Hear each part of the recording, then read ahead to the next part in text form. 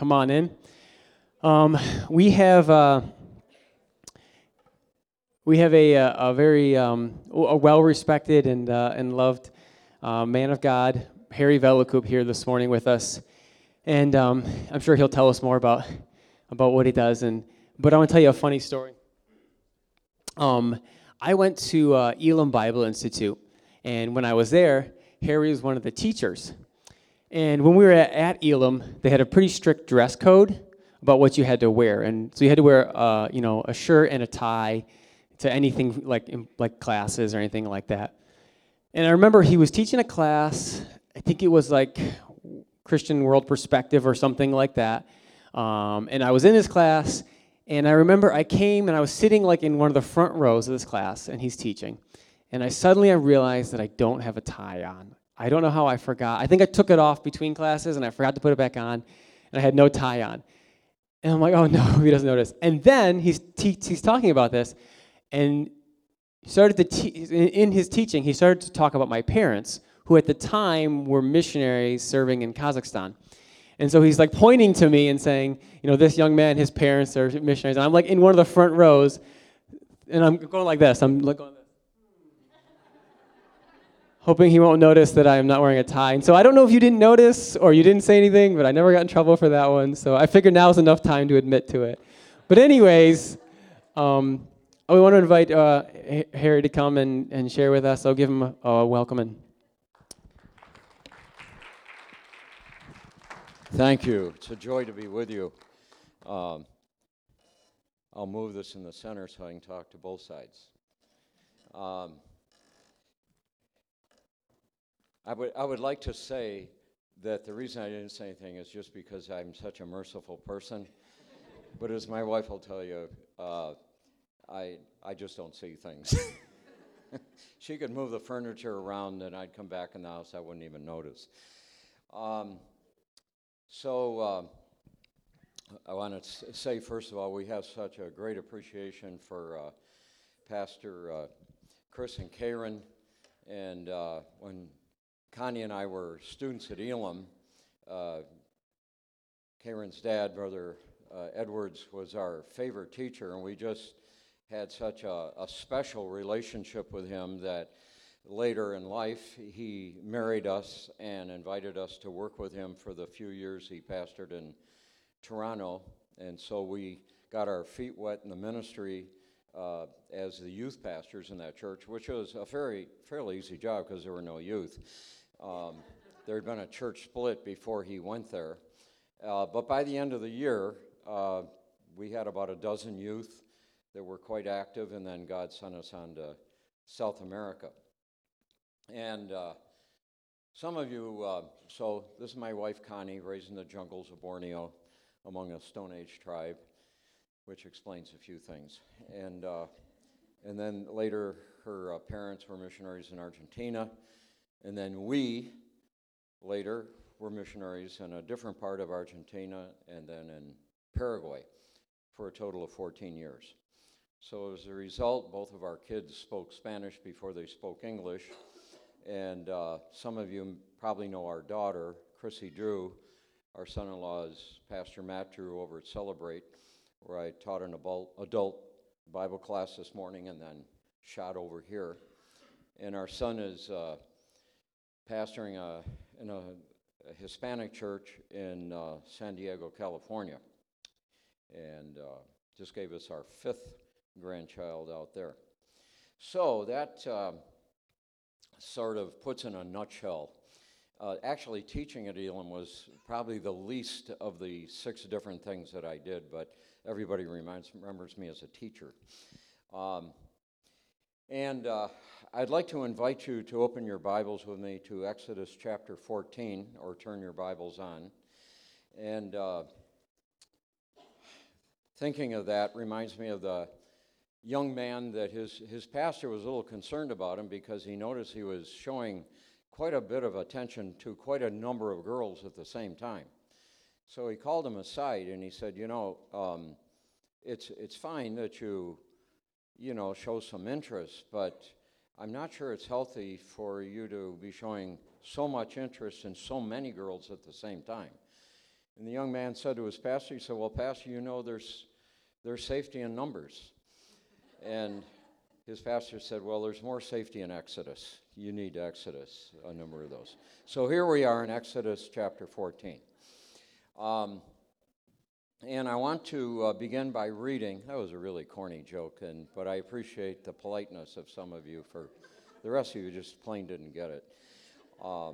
Starting with verse 1, Exodus 14, then the Lord said to Moses, tell the Israelites to turn back and encamp near Pi-hahiroth, between Migdol and the sea. They are to encamp by the sea directly opposite Bel-Zephon. Pharaoh will think the Israelites are wandering around in the land in confusion, hemmed in by the desert, and I will harden Pharaoh's heart, and he will pursue them, but I will gain glory for myself through Pharaoh and all his army, and the Egyptians will know that I am the Lord. So the Israelites did this.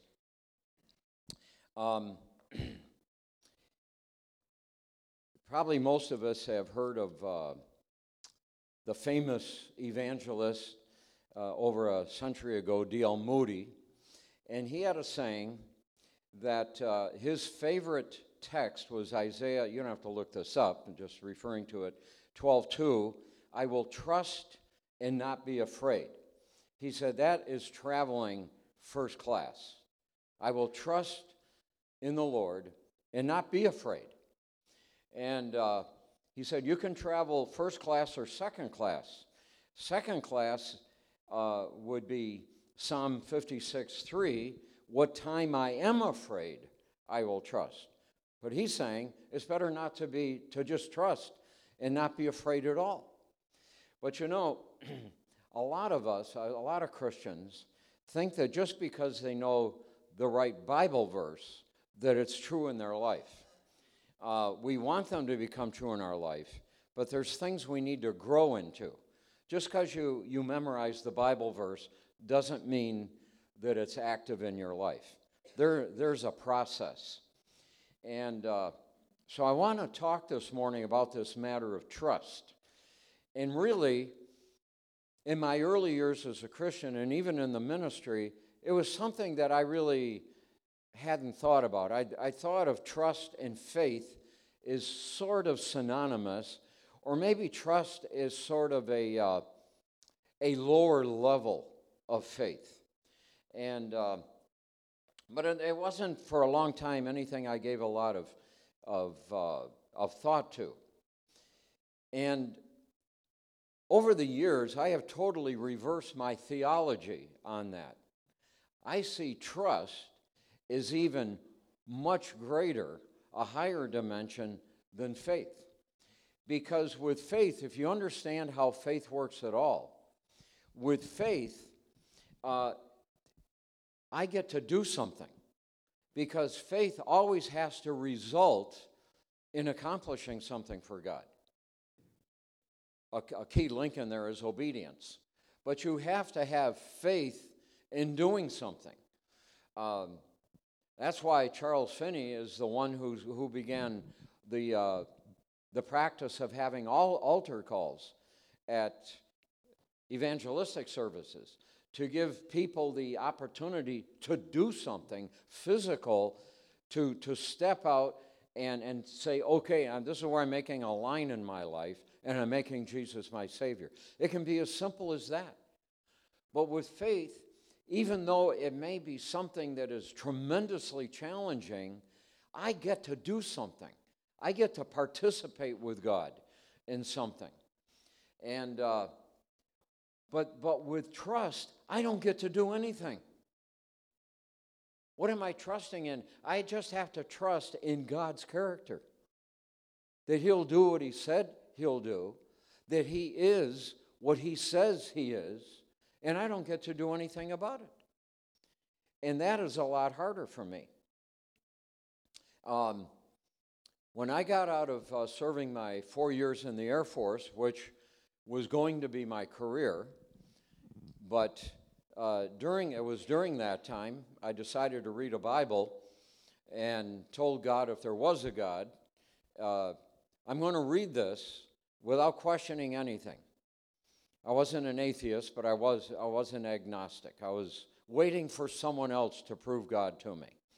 But I decided, I won't go into why, but it was because of an acquaintance who was a different kind of Christian than I was. He had a lot of reality in his life. And because of the testimony of his life, I decided to buy a New Testament and read it, which didn't happen right away, but now I was overseas in the Air Force, and outwardly, my life was really pretty good. I almost felt guilty about it. My buddies from high school were getting shot up in Vietnam, and I was living like a tourist in England. But on the inside, I was constantly more empty. And so now it wasn't just out of curiosity. I was desperate to find reality. So I told God, I'm going to read this for 1 month as though it's true, being big-hearted and all. And but if you reveal yourself to me during these 30 days, I'm yours. There's no in between. It's one or the other. Either you exist or you don't exist. But if nothing happens in these 30 days, I'll never set foot in a church again in my life. If there's no God, church is a big game. I don't have time for games. And so obviously something happened. In fact, at that time I had no one to give me the 4 spiritual laws or explain, lead me in the sinner's prayer. I didn't even know what those were. It was either God is real, Jesus is real, or he isn't. And so, because I'm here this morning, obviously something happened. And it was about as dramatic as Paul's conversion on the road to Damascus. I think because I didn't have anyone around to help me through this, God did some extra things. And but remember, I told the Lord, if you reveal yourself to me, I'm yours. And so I'm going to assume, because I absolutely love the military, I'm going to make this my career. I mean, I hated killing in wars, but I love the military. And so I'm going to make this my career unless you show me otherwise. Well, nothing happened for a few years, so I figured God was in agreement. So I got out, went back to RIT in Rochester to finish up my degree. So if I was going to stay in, I was going to do it as a commissioned officer, more money, more prestige, nicer uniform. And so I went back, did a semester, and one day God said, leave. I immediately rebuked the devil. I thought, no, maybe it's just my mind. Whatever it was, I knew this is the end of my plan for my life. I was not going to be an Air Force officer.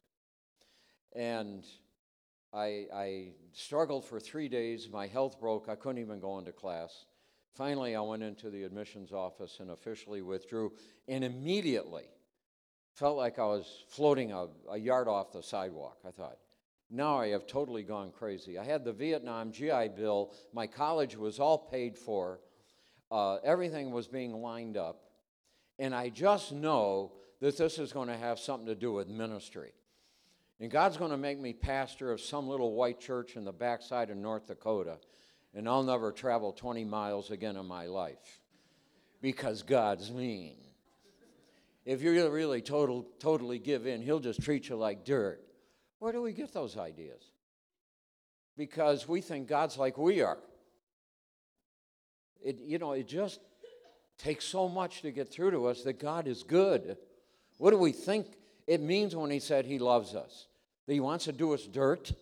That he wants to abuse us? The main reason I wanted to stay in the military was because I love traveling.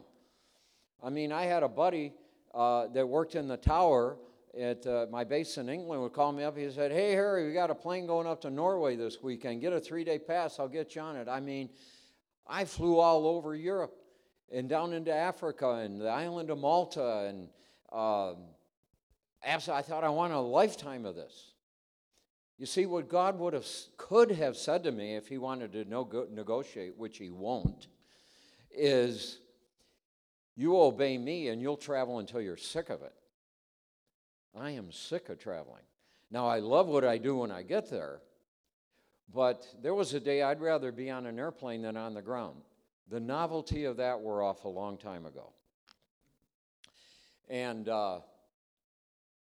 so I'm still doing it. In a week and a half, I'm taking Pastor Chris Ball, the president of Elam Fellowship, with me, and we're doing a long week of ministry back in Paraguay, a different pastor seminar in a different city every day, and then multiple churches in the Sundays on both weekends. And I'm really looking forward to doing that when I get there. I'm not looking forward to all of those hours on airplanes. And the trips that the Schultzes make, don't even talk to me about those. At least I have no jet lag on the trips I make. They're totally north and south. But you see how I struggled. And why do we struggle? Because the first result of sin, when it entered mankind, was fear. What is fear? Fear is distrust. It's totally the opposite of trust. It's distrust. So we don't even trust God. That was the first thing that happened. And so I believe Moody was right that traveling first class is not fearing. I will trust the Lord and not fear, but God's got to take us through some things to grow into that. There's a process, and He will faithfully take us through. We think of the heroes of faith in the Bible, and we sort of skip over all the errors and mistakes they made. Abraham, the father of the faith, he lied to Abimelech after he already had the promises of God and said that Sarah was his sister, which she was his half-sister. Genetics worked out a little. The gene pools were a little broader in those days. But instead of saying she was his wife, first and foremost, she was his wife. But why did he say that? Because he feared. You know, I think that the miracle God did in Sarah wasn't that she was just able to have a baby at that age. I think she looked beautiful again. Why was Abimelech interested in her? I mean, how many kings would be interested in a 90-year-old woman, you know? God really did a makeup job. And so that is why Abraham lied, because he was afraid. So then God had to straighten out that mess. And so right away in Genesis 3, when sin entered, God's looking for Adam and Eve. And God knew where they were. They didn't know where they were. And Adam says, I heard you in the garden, and I was afraid because I was naked, so I hid. He was naked all the time before, and he wasn't afraid because self-centeredness had entered in. Fear, distrust. And I mean, just as a short sample, as you go through the Bible into the New Testament, whenever angels appeared to anybody, the first things they had to say was, don't be afraid. When they appeared to the shepherds to tell them that the Messiah was come, the first thing they had to say to the shepherds was, because they're absolutely terrified, was, fear not. To Mary, do not be afraid. To Joseph, son of David, do not be afraid. So there is a history of people having to walk with God through trials in one's life, of people who finally come to be able to trust God. It just doesn't come natural. So if you have found yourself struggling with that sometime, welcome to the human race. You aren't inferior to any other Christian. It's normal. But God wants to take us beyond normal. Have you ever found yourself saying this, either out loud or in your mind? God, if you get me through this situation, an impossible situation, you get me through this one, I will never doubt you again. Anybody? You don't raise your hand. I don't have enough hands to tell you how many times I've said that. And then I'd get upset with myself because I think, I told the Lord the last time if he got me through that situation, I'd never doubt him again. But here I am fearing again. Is he going to get me through this situation? You see, it just doesn't line up with logic, but our emotions just can't grow that fast. The fact is, God takes us through bigger trials. They're not the same. And if you look back, that thing when you were a young Christian and that impossible situation that God, yes, he got you through, at that time, it looked like Godzilla. Now, if you were to have to deal with that kind of a situation, it would look like a mosquito. You just say, be gone from me. But as we grow in our faith and we grow in our trust, God throws more weights on our barbell. And faith and trust are something that grow. No pain, no gain. And so the things that we face later on in life usually are much bigger than they were in the beginning. But they seem the same to us. And that's why we tend to get upset with ourselves. Like, why aren't I growing? You are growing. Be encouraged. Now, so it seems that we must ride second class for a while in our lives. What time I am afraid I will trust. Before we can ride first class, I will trust and not be afraid. God accomplishes this in our lives by creating impossible situations for us, not because he enjoys seeing us squirm, because he wants us to grow. He wants us to become stronger. But I don't know what we're expecting, how God is going to do it. When we say, oh, Lord, I want to be a stronger Christian. He said, okay, I'm going to put 20 more pounds on your barbell. Oh, my muscles burn, my faith burns, my trust burns. Well, did you want to be stronger or didn't you? So God will put us in, if the first one was impossible, if it's possible to be more impossible, he'll create a bigger one. And take us from situation to situation.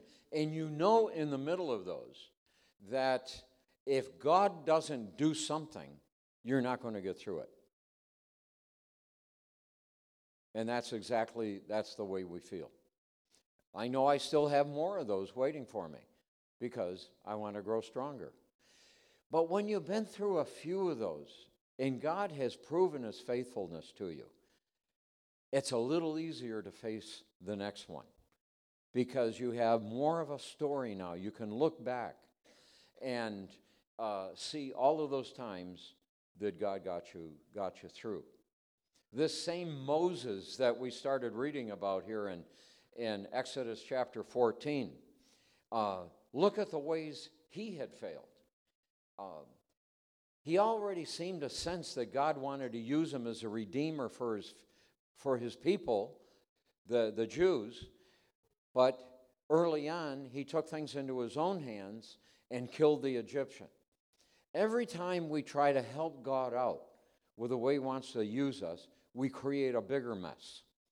Another one that Abraham was creating Ishmael.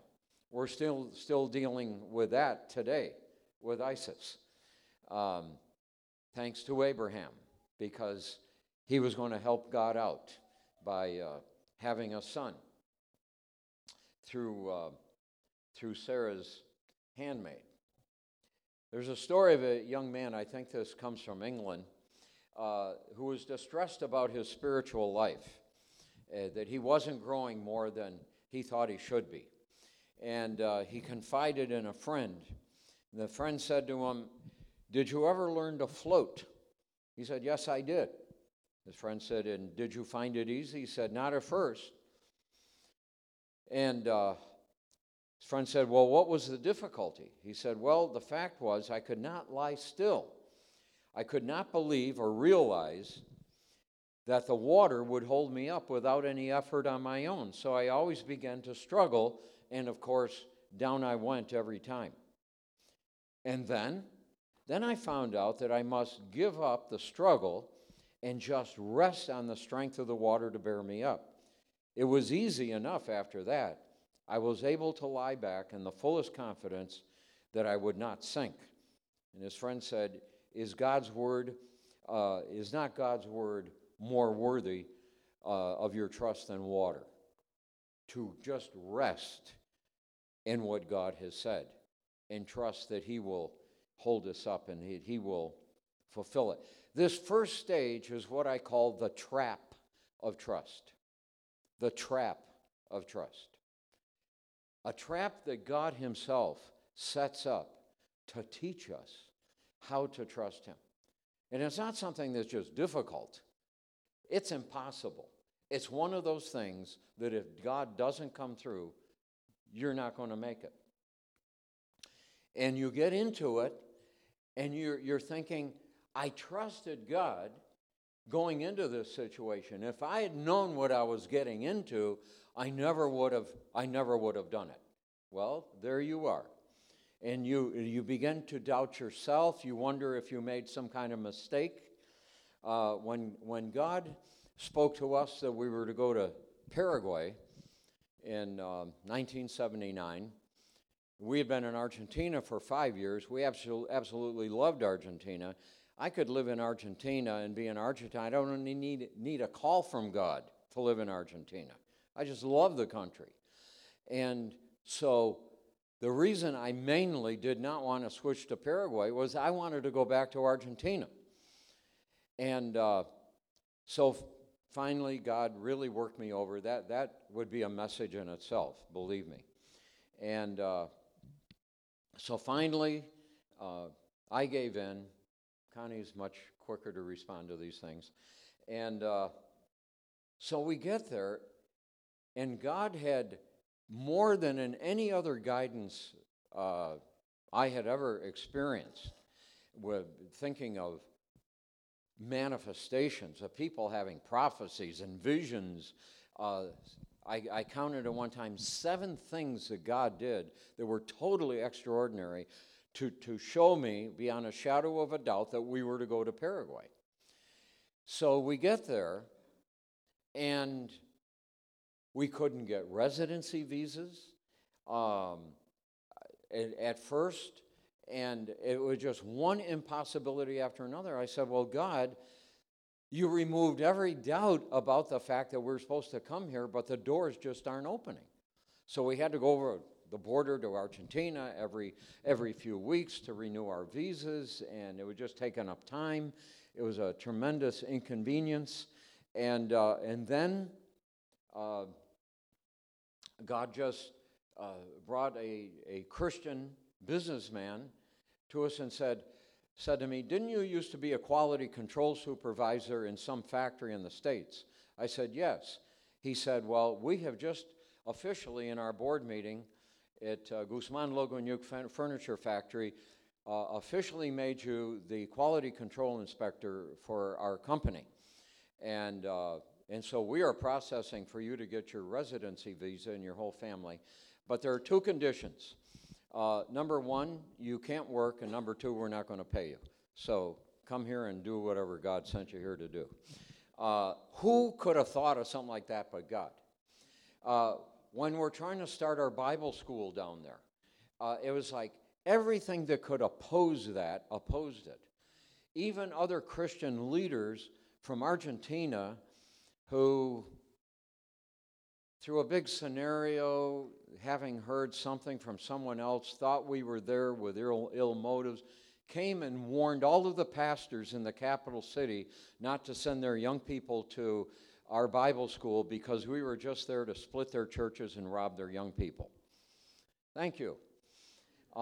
They didn't come and talk to us. They warned all the other pastors, and we thought these were our friends, and we even invited them out to eat. So it was a hug in the front and a knife in the back. But you know, if God's told you to do something, there's no one that can stop it.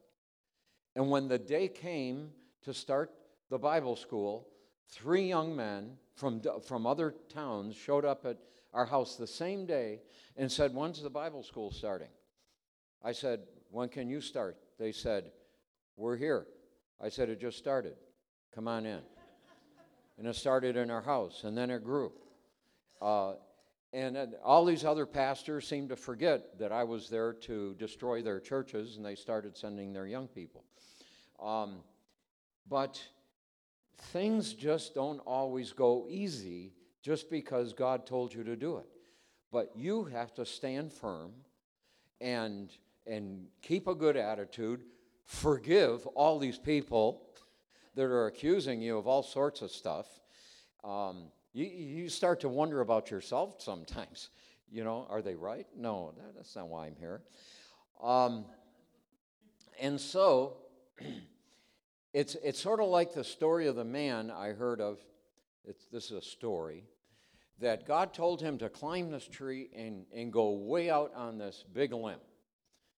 So, well, God said to do it, and so he gets up in the tree and way out on this limb and looks back, and sure enough, here's the devil with a saw sawing the limb off.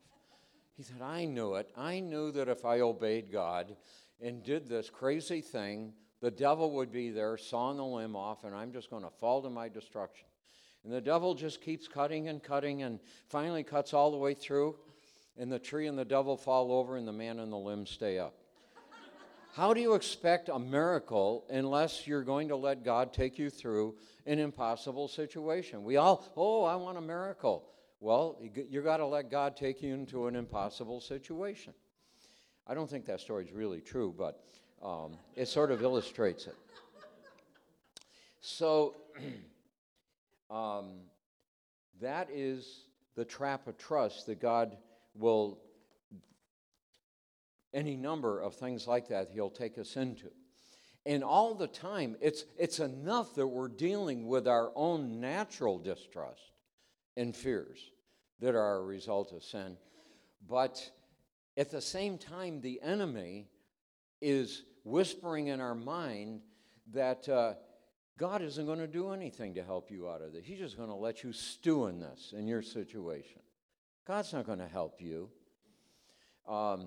My Dutch grandfather was a blacksmith, and I can just remember, I don't know, maybe I was 4 years old. It's just like a little black and white photograph in my memory. And he had a little blacksmith shop downtown Rochester, and he would be working on metal. And you know what a forge is? A forge blows air onto the coals to make them hotter than they could possibly be by themselves.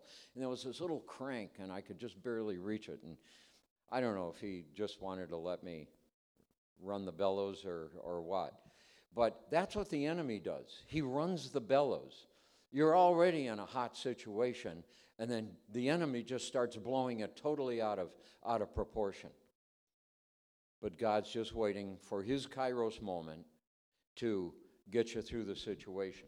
And when the enemy is saying that, we just say with this weird prophet in Numbers said, Balaam, if you ever want an interesting person to study in the Bible, this wacko prophet that Balak had sent to curse Israel, but this man really could hear from God.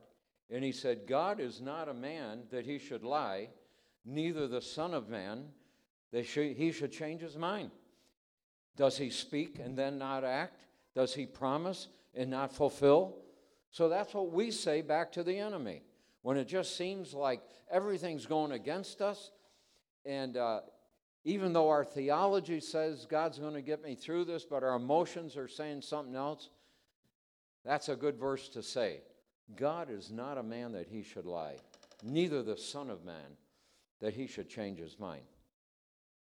And secondly, God brings us to what we call the trial of trust. First, the trap of trust, and then the trial of trust. The trial is this: the fear that God won't do anything, the thing we've just been talking about. And I'm sure that all of us in this room have sufficient theology to say, no, God would never abandon me. I even heard it this morning. I will be with you always, and even unto the ends of the age. I will never leave you nor forsake you. We all know that. But sometimes in the middle of a situation, your emotions don't know it. And that is the trial. God wants to bring our theology or bring our experience in line with our theology.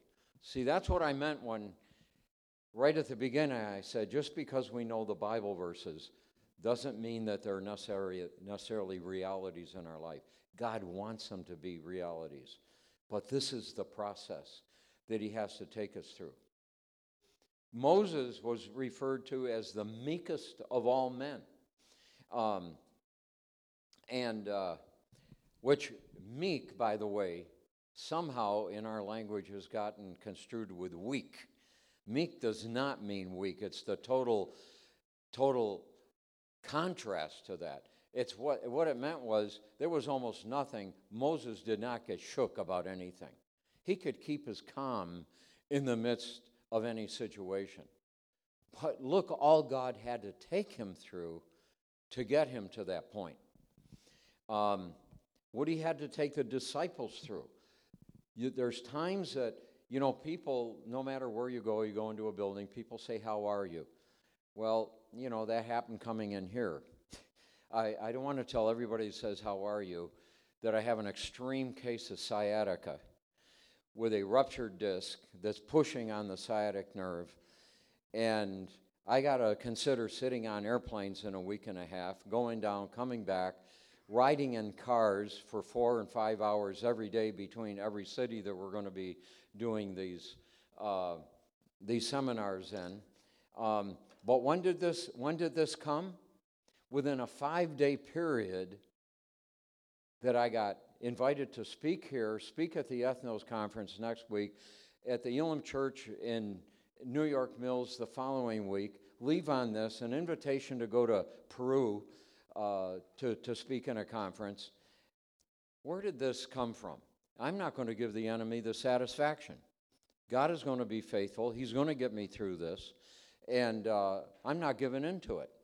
And so in the natural, what the enemy would like me to say is, "Oh, I'm not going to be able to do these things." Well, I didn't come this far to back down now. And this is a trial. This is a trial for me that I'm in right now. But I am trusting God that he's going to accomplish all these things that he is determined to through me and the friends that will be going with me, Pastor Chris Ball, the president of Elam Fellowship, and my son-in-law, Pastor Matt Drew, on this trip. I heard a pastor say one time years ago, use this illustration, that a lot of us Pentecostals and charismaniacs, we're like knights in shining armor from, ancient times, as long as we're on our white steed, in our armor and our lance, and we look so invincible. But when one of those guys got knocked off his horse, even with his lance, they were floundering all over the place. So a lot of us in our Sunday morning service, singing our choruses and hymns of great victory, we're like those knights in shining armor. We can believe God for anything. And then there's Monday through Saturday. A lot of times when we're not on our white steed and we're floundering around trying to get through the week. But God has something better than that. He wants us to be able to move us into that kind of a victory on a daily basis. And we're constantly bombarded by rumors, negative things, and global warming. Right now gasoline's pretty low, but who knows what could happen? It could double in price or more, and in other places, food's a problem, and then mortgages and Social Security. Each generation, it's harder for them to be getting what they've been paying into for years, and all these negative things. And Islam is taking over the world, and Philippians 4:8, Paul says, "Think and speak on whatever is admirable, whatever things are of good report." Well, I've got some good rumors for you this morning. Because I'll tell you what, I hardly even watch the news anymore. Because it's so biased to begin with. News is a business. Do you think that those news programs are doing it because you need to know? No. If there weren't, do you think that if they weren't getting big money for putting on news programs, they would do it anyway, just out of their heart because you need to know? It's business. And so I'm going to leave you with some rumors this morning. Rapid fire, the Lord is my shepherd, I shall lack nothing. Romans 8:28, and we know that in all things God works for the good of those who love him and have been called according to his purpose. Romans 8:31, what shall we say in response to this? If God is for us, who can be against us? 32, he who did not spare his own son, but gave him up for us all, how will he not also, along with him, graciously give us all things? Luke 12:22, then Jesus said to his disciples, therefore I tell you, do not worry about your life, what you will eat, about your body, what you will wear. Matthew 6:33, but seek first the kingdom and his righteousness, and all these things will be given unto you. But if we're concentrating on the rumors and on the problems, we're not seeking first the kingdom of God. If we're complaining and worrying, we're not rejoicing in him. You can't have it both ways. We can't be doing both things, worrying and distrustful and rejoicing in the Lord. Every day I have to make a decision. I try to make my first waking thought, thank you, Lord. Well, thanks for what? Thanks for anything. Thanks that you're still there. Thanks I'm still breathing. Thanks I still have a roof over my head. There's still a few eggs in the refrigerator for breakfast this morning. You don't have to struggle really hard to come up with what to thank the Lord for. Think on those things instead of all of the threats that are against us.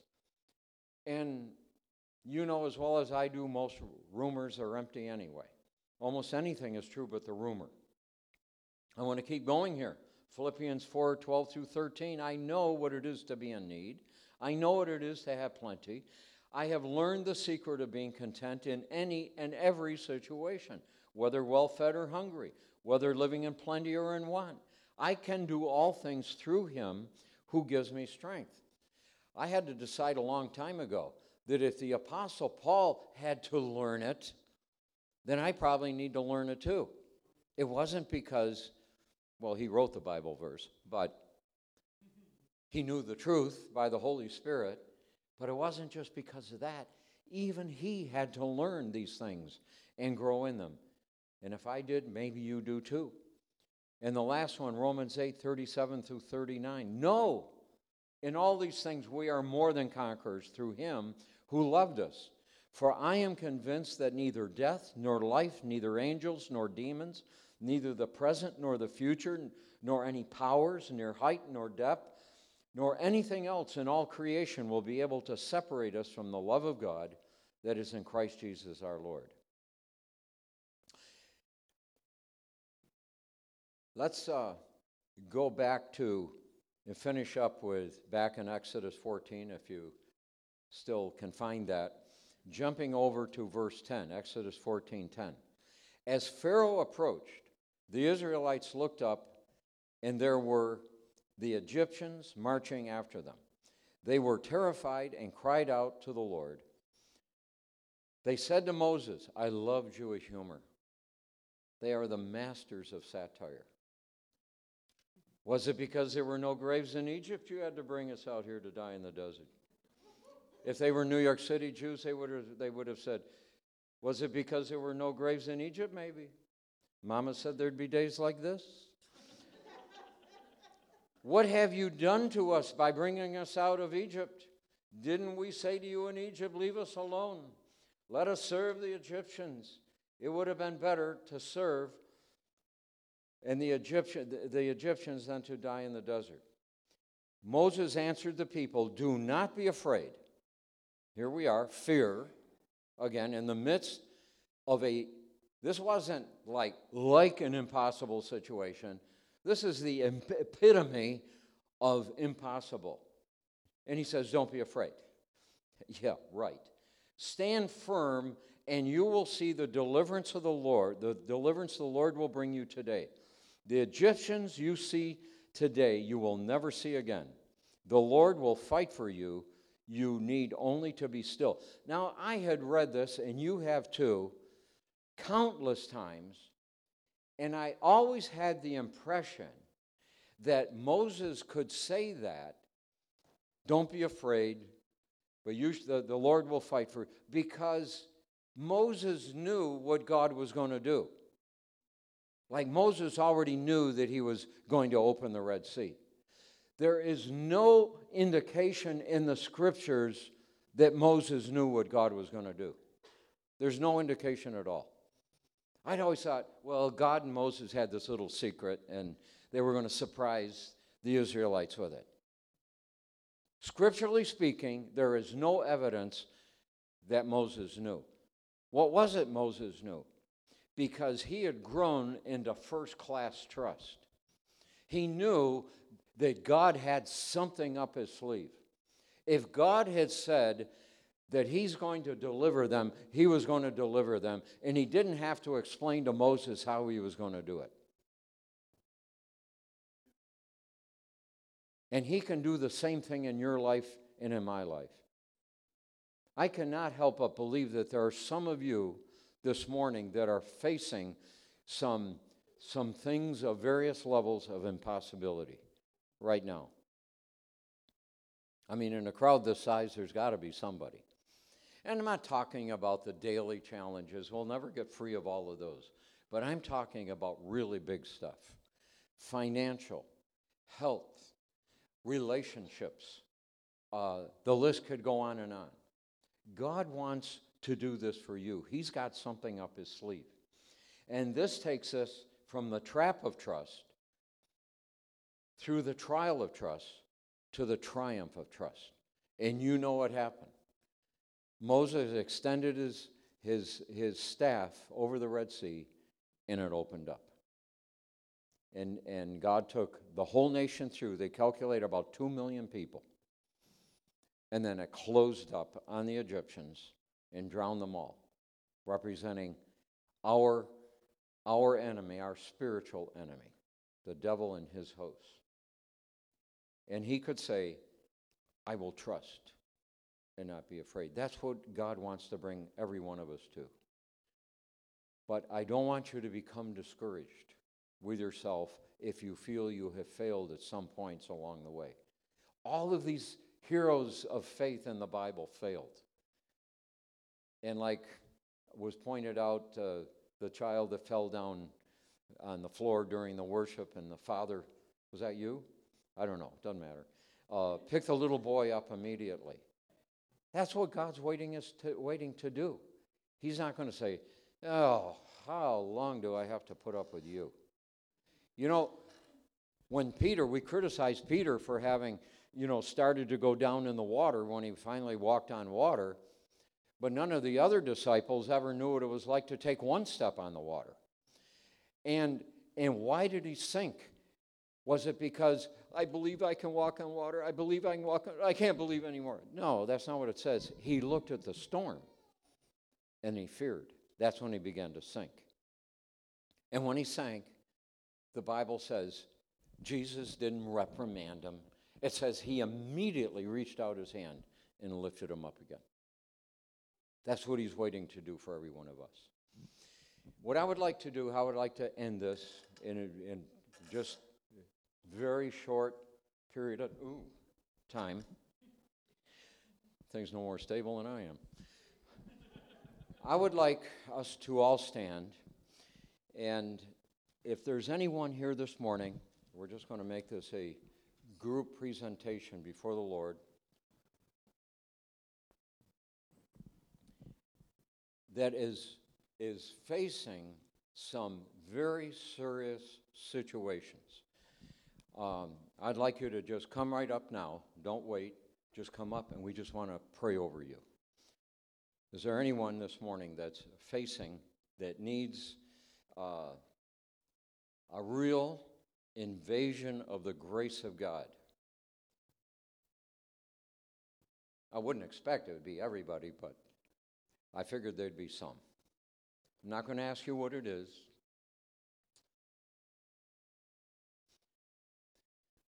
So the most needy people are on this side of the church. So I just, yeah, oh, very good.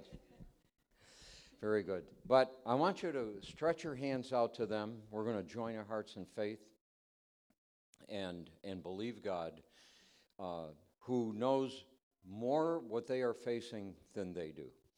Lord, we come before you in the authority of the name of Jesus and his work on the cross that stripped the enemy of all his false authority openly and is the authority over our lives. Greater is he that is in us than he that is in the world.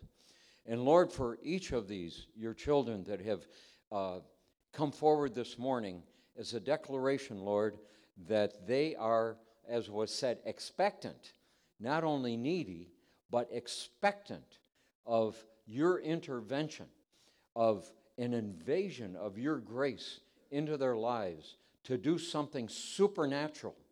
Lord, for them to experience the triumph of trust and faith this morning. Lord, as I am just symbolically extending my hand over each of these, Lord, extend your hand and seal to their hearts the confidence. Let them leave here today with a sense of confidence that whatever the issue is, it's in your hands, because you admonish us to cast upon you all of our cares because you care for us. And when we make our cares yours, when we make our problems your problems, then they have your solution. Lord, you're not here to just help us solve our own problems. You're here to take the problem, make it yours. You are already the resource for doing this. And we trust you enough right now to thank you for the victory in every one of these situations in Jesus' name. Let's give the Lord a hand for his victory.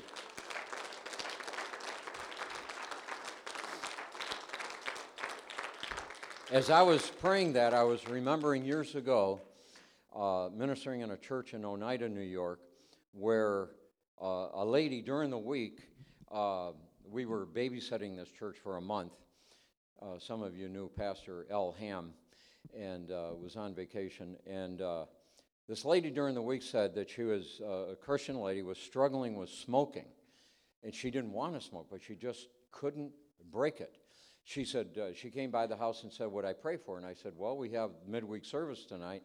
Will you be coming? She said, yes. And I said, well, why don't we pray then when there's an atmosphere of worship and faith, and a number of people will lay hands on you and pray for you. She said, all right. So that moment came, and I called her forward, and a number of the members, and we're praying, but the whole atmosphere was this sort of sincere but whining. Oh, God, help me.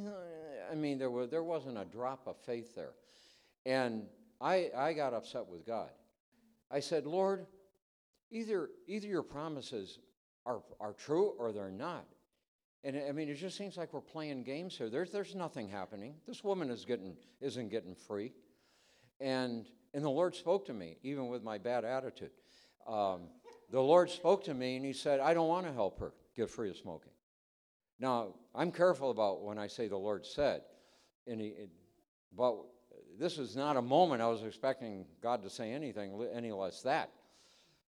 I was like, well, then why are we here? He says, I want to quit smoking for her. It may sound like double talk to you, but there was a huge difference. So I stepped back up to her, and I said, you don't smoke, right? I just sort of picked you out randomly. No. And I said, the Lord doesn't want to help you to stop smoking. She says, what? I said, he wants to take it, and he will do the stop smoking. And she said, oh, and the proverbial light bulb went on, revelation, and she was free. in that incident. So you see, it's not just play on words. It's truth.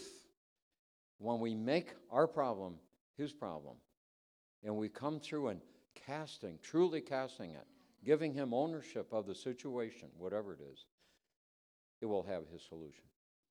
God bless you. Where's our MC? Tie this thing up. Thank you so much for speaking this morning. I was wondering if we could just take a minute and pray to bless you. It sounds like you have a busy schedule, a lot of places to go. And you mentioned some pain you are dealing with. So could we pray for you quickly before you go? I was prayed for, but Well, we don't want to over pray. No. Go ahead. So if you'll extend your hands. Lord, we just thank you so much for bringing Harry Belakub here this morning to speak to us and to share to us. And we just pray your blessing upon him, Lord. We pray for healing and for strength as he goes, even comfort on the airplane rides that he's taking. Pray that you would just anoint him with your grace as he ministers into all the different churches and areas he's going to be in, Lord. I just pray that you would multiply his efforts by your anointing, Lord, and just go with him as he goes. In your name we pray, and everyone said, Amen. You guys can all be released. Have a good week.